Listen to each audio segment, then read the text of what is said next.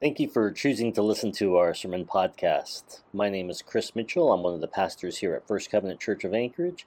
If you have any questions or prayer requests, feel free to stop by or send an email to office@anchoragefirstcovenant.com. God bless. Good morning. It is good to be here to worship, and I think my mic is a little bit hot, huh? So I just want you to know that as I come this morning, hearing these songs sung was really moving and powerful. Just knowing that there's been a lot of loss lately, and it hits me at a personal level, as my cousin was found yesterday, passed away, and so it really hit at a personal level. I'm really aware of. In my hometown, it was prayed, there's been 6 losses since New Year's Day or so, and I know there's others. I know there's family heading to Unalakleet to lay a loved one to rest. So it's really on my mind, and as we sang day by day and with each passing moment, every time I sing that hymn, it brings me back to the moment when I was a 7-year-old boy at the funeral of my father, Glenn Ivanoff. And so, man, my heart was really stirred. Thinking about, just remembering that and knowing there's loss. It's very real. And so I'm very mindful of that as I come to share God's word. And I think that the verse that God has laid on my heart to share, I hope it offer encouragement, especially to those of you who have lost, or who remember loved ones who you've lost, as it offers a good word of encouragement and of hope. And it's Romans 12:12. Would you hear this word? Be joyful in hope, patient in affliction, faithful in prayer. Be joyful in hope, patient in affliction, faithful in prayer. Would you pray with me? God, we're thankful that you are with us. You are Emmanuel. We have just come out of a season celebrating that you were born and that hope entered the world through you. So now in this moment, help our hearts and minds to be alive to your word and to your Holy Spirit. That you would speak to us and encourage us, equip us, empower us, sustain us. We're listening now, Lord. We pray in your name. Amen. So, hope. I don't know about you, but we've entered a new year, and someone asked me, "Hey, do you do New Year's resolutions?" And I said, those don't work for me, too much. It's like, I'm going to eat less. I'm going to exercise every day. I'm going to run a marathon in July, so I got to prepare, And by right about now, it's like, maybe next year, Yeah, maybe you can relate. But this passage, this verse, it speaks of hope, and we enter a new year, and we do have hopes. We reflect on the previous year, and there's things we look forward to maybe change or do differently or grow or read something or go somewhere and learn. And so it is refreshing to enter a new year. And so we can hope for big things. We can hope for little things, Nowadays, it's like, man, I hope I get some eggs at Fred Meyer, I'm a sports fan, and man, last night, and all through this season, we have hopes for my son's basketball team to do well. We're cheering them on, and we hope they'll do well. And last night they did pretty well. It was fun. So there's hopes for things like those kind of things, and then there's hopes that we have for bigger things in the world: peace, broken relationships that might be reconciled, healing from loss, peace from loss of loved ones. There's big things that we hope for. And so this morning we are encouraged to be joyful in hope. To be joyful in hope. I don't know if you watched The Chosen, the series that's about Jesus and the Gospels. We've been watching The Chosen since it began, and I really like it. One of the things I like about it is that I think it really helps us to realize that God became human. They portray Jesus as being a human who laughs, who goes swimming, who cries, who prays, I think it's really powerful personally. And there was a scene just in a recent episode where it was the realization that Jesus was the Messiah was all over people's faces. All that God's people had been hoping for, with the Messiah coming to deliver his people, to restore God's glory, all those hopes that they'd had for hundreds of years waiting for the Messiah to come, and realizing that in the most unexpected person, it wasn't a conquering war general, it wasn't some mighty king like they were expecting. There's a baby born in a manger who was a son of a carpenter, who was very common, acquainted with grief. That was their Messiah. And there was a scene where a woman said, "He's the Messiah.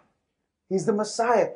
And there was just this uplifting sense, And I found that really striking.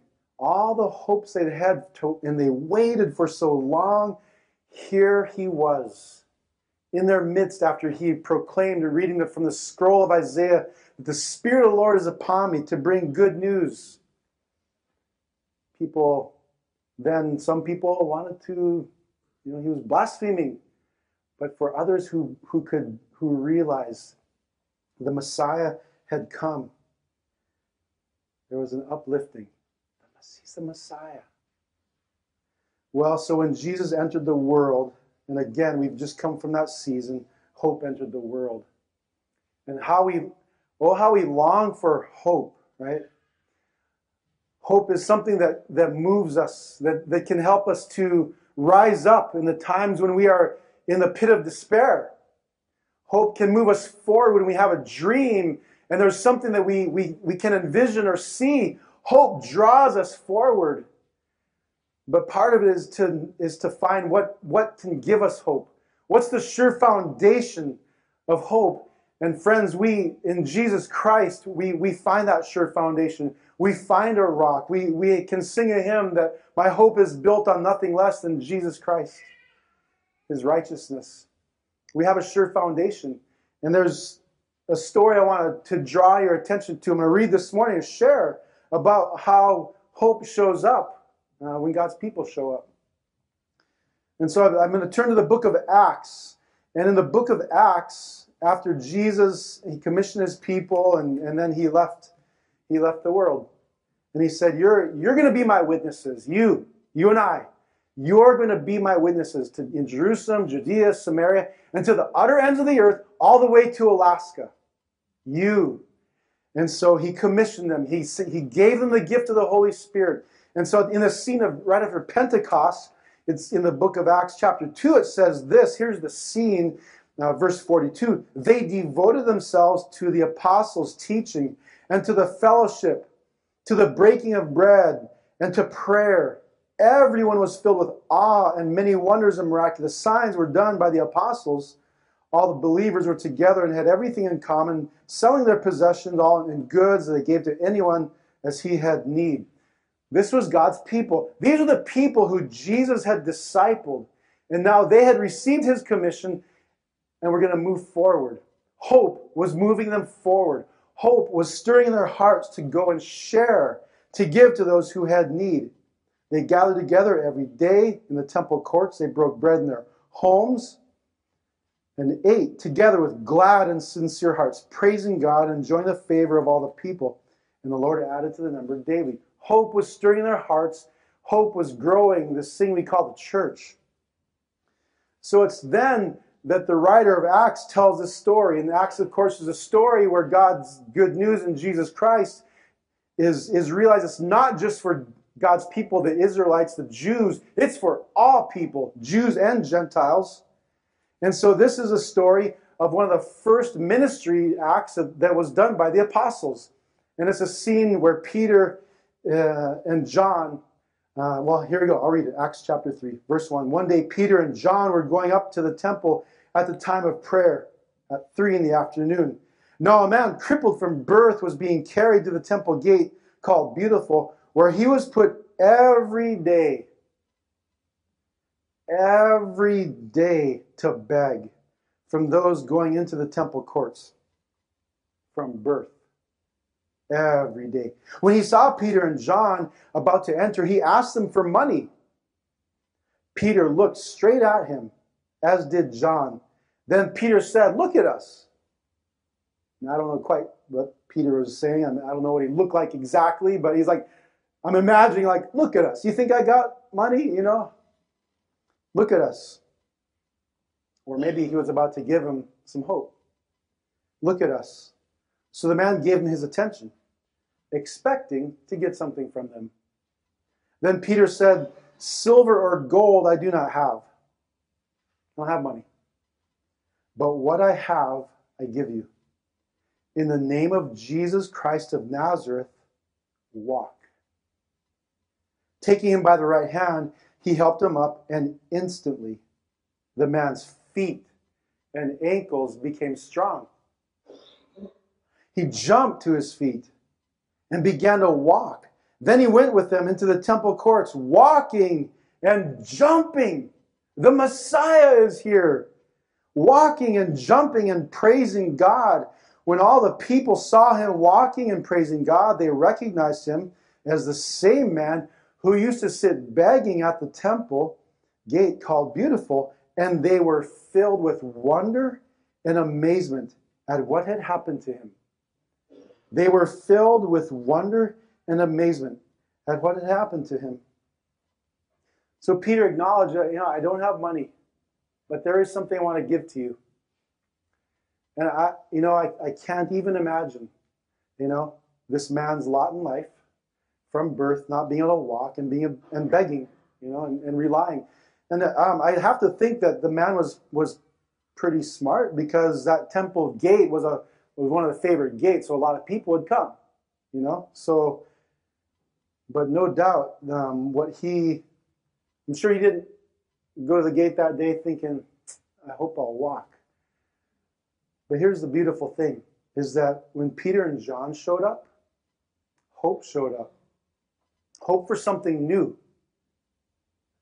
Begging, not being able to walk your entire life, something new and powerful and beautiful happened because they showed up. On Christmas Eve this year, I noticed on social media, someone posted a picture of this flight path of a C-130 on Christmas Eve. So I was thinking, gee whiz, is Santa Claus flying in a C-130 nowadays or what? But there's, in the flight path, they were circling, going round and around all these yellow squiggly lines near Unalakleet on Christmas Eve night. So, so there was a lot of social media chatter, like, boy, what's going on? What are these people doing? And well, then what I learned was there was like a Christmas miracle that unfolded. So that C-130 was circling Unalakleet to try to land, because not long before that, there was a woman in Shaktoolik, a pregnant woman, 32 weeks, whose water broke. Mind you, it was like blowing 40 knots.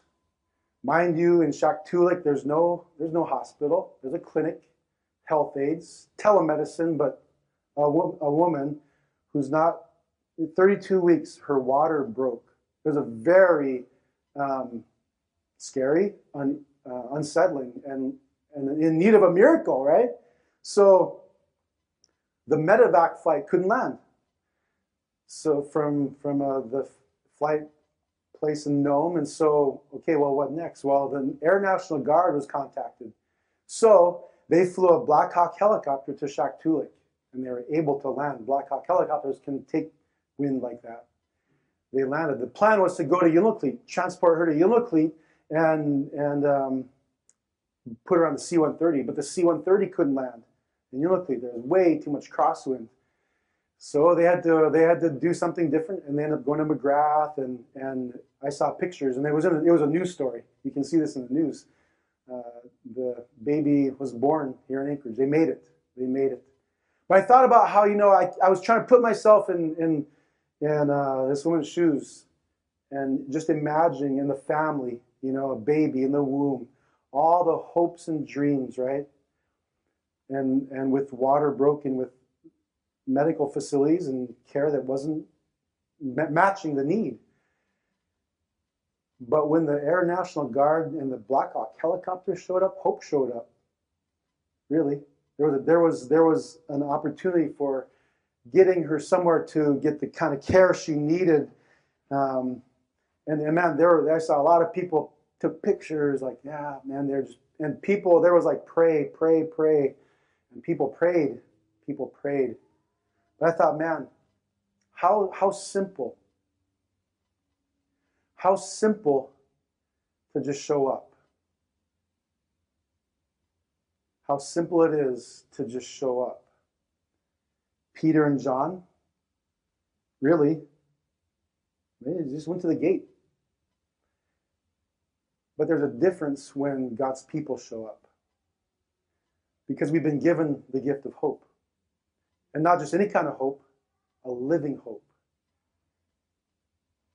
There's a difference when God's people show up. One of our former presidents, Gary Walter, would say that hope shows up when God's people show up. Don't have to have answers. Don't have to have some formula or strategy, but you show up. Hope shows up when God's people show up. Be joyful in hope, church, and be ready to show up. Last night, we went to my cousin's house. I don't know what to say. Still don't know what to say. Don't know what to feel. It's kind of numb. We showed up and prayed. So I want to encourage you to be ready to show up. But even maybe before that, to be encouraged that we have a living hope. We can be joyful in hope and patient in affliction when hard times come. And then to be faithful in prayer. So, in our state and in our communities, we really struggle with the loss of life from people taking their lives. It just seems like it just never ends. I keep hoping that we won't hear any more news like that where someone has taken their life, which is an act of just someone at the end, just the ultimate, expression of despair. So I would like to hope. I heard a story from one of a chaplain at J-Bear. He's a colonel, Masaki Nakazono. He's a covenant pastor. He's been here for a couple of years now. And had lunch with him right before Christmas. And he shared a story with me that just spurred me on and encouraged me big time. So he works in the military, where they experience a lot of loss of life because of soldiers taking their own life. That's a real issue. They feel it and they work at addressing it. So he shared, man, Curtis, last year there were 17 in the course of a year, 2021, 17. And so, my superior said, Colonel Nakazono, what can we do? What will you do? You're the leader of our chaplains. And so he said, he told me that then they came together, and he said this past year there was a 5-month stretch where there wasn't any suicide. And it's been the lowest number. And I said, wow, Masaki, we really struggle. We're going to have a day of prayer on January 31st. That's a real issue for us. We can't ignore it, and you can't, But I said, I'd be really curious, maybe if you could talk to us or pastors or something and hear about what you did. Maybe your strategy. And he looked at me and said, boy, you know what? There wasn't really any strategy. There wasn't some plan that we devised and carried out and it bore fruit to see our people protected where there wasn't that kind of despair. He said, you know what? You know what it was? It was prayer. It was prayer, flat out. We just became deliberate and intentional to pray, to strategically pray. That was a strategy, to strategically pray and have direct chaplain presence. And I thought, wow, deliberately pray, but to have direct chaplain presence, to show up. And so he shared just with a lot of joy about what God had been doing in their midst. And he said, you know what, I've been here for a couple of years now, Curtis, and and we really feel a burden for your community, you know? And we want to join in that. We want to pray. We want to pray. And I told him that I reflected on this, a few just recently. And I said, "Mom, I'm really glad you shared with me about the significance and the power of prayer and how we're encouraged to be faithful in prayer when God's people, the people Jesus discipled, when they gathered together, that was one of the things that they did besides eat and break bread and reading of the apostles' teaching. They prayed.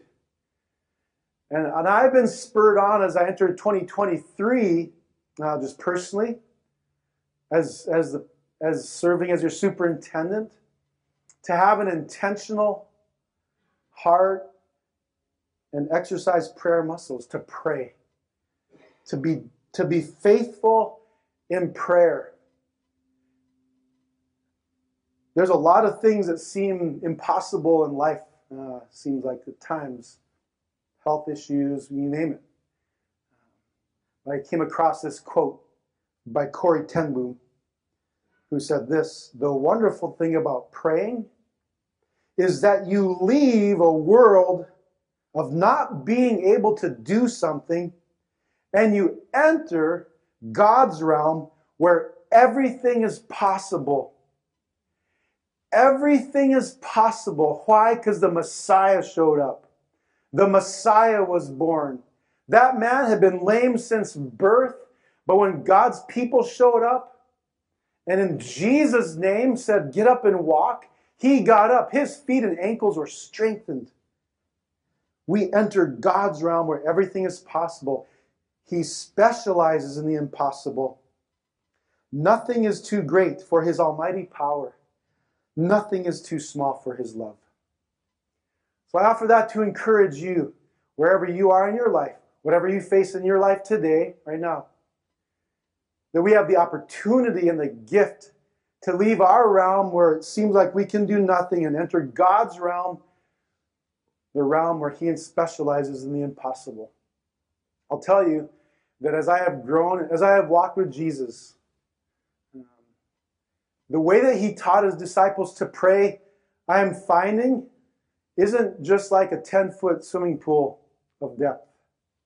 The more and more I wade into that prayer, I feel like the time I was snorkeling in Hawaii and I went over the edge of where there was the coral reef and it was just like nothing.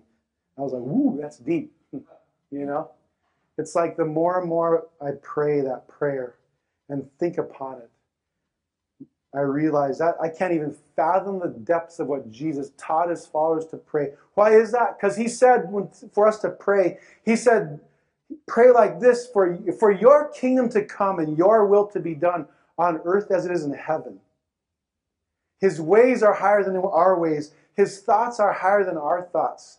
And for us to pray for his kingdom to show up, his kingly rule to show up, that's asking heaven to touch earth. That's asking heaven to touch our lives. That's asking heaven to come and cause us to overflow with hope and life, peace, joy, his love. It's leaving the realm of what seems like we can do nothing and entering God's realm. And so, church, I want to encourage you and to encourage you to take a step and in being diligent to pray from wherever you are. Take a step.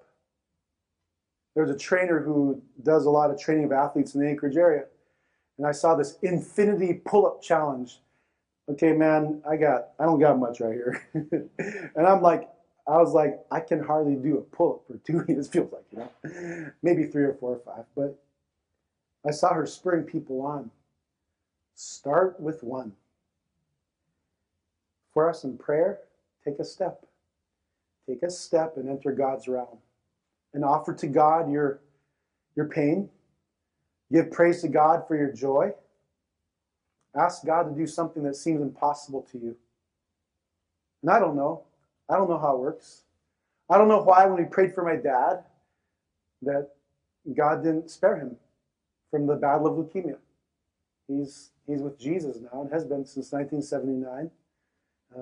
So I don't know how to explain that. I don't know why we can't go to every lame person and see something like what happened here in Acts 3. I don't know. But what I do know is that Jesus taught us. What I do know is that we're encouraged to be faithful in prayer. And we can share stories. I'm sure there's a lot of stories right here of how God has showed up when hope showed up in your life. And our world needs that. So I want to encourage us to take a step, to enter into God's realm daily. My wife and I have developed a habit. It's a habit now to say the Lord's Prayer every morning. And when we pray it, I have in mind, it's not a specific prayer. Sometimes we say, well, how can I specifically pray for you? We do that sometimes, but I just think of all the things in the world in my life that I know about that need heaven to touch, and that's what I'm praying. I invite you to do the same. I encourage you to do the same.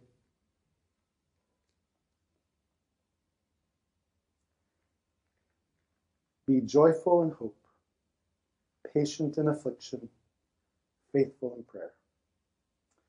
Jesus, we thank you for these stories that show us the hope that we have in you, that give us examples of what happened when your people called on your name. The impossibility of a man who was lame since birth rises up and walks and jumps and he praises you. Lord, would you cause our feet and ankles to be strengthened? Help us to be joyful in hope. Help us to be patient in affliction that's very real. And help us, Lord, to be faithful in prayer. We give you thanks and we look and lift our eyes to you, the one who gives us living hope. In your name I pray. Amen.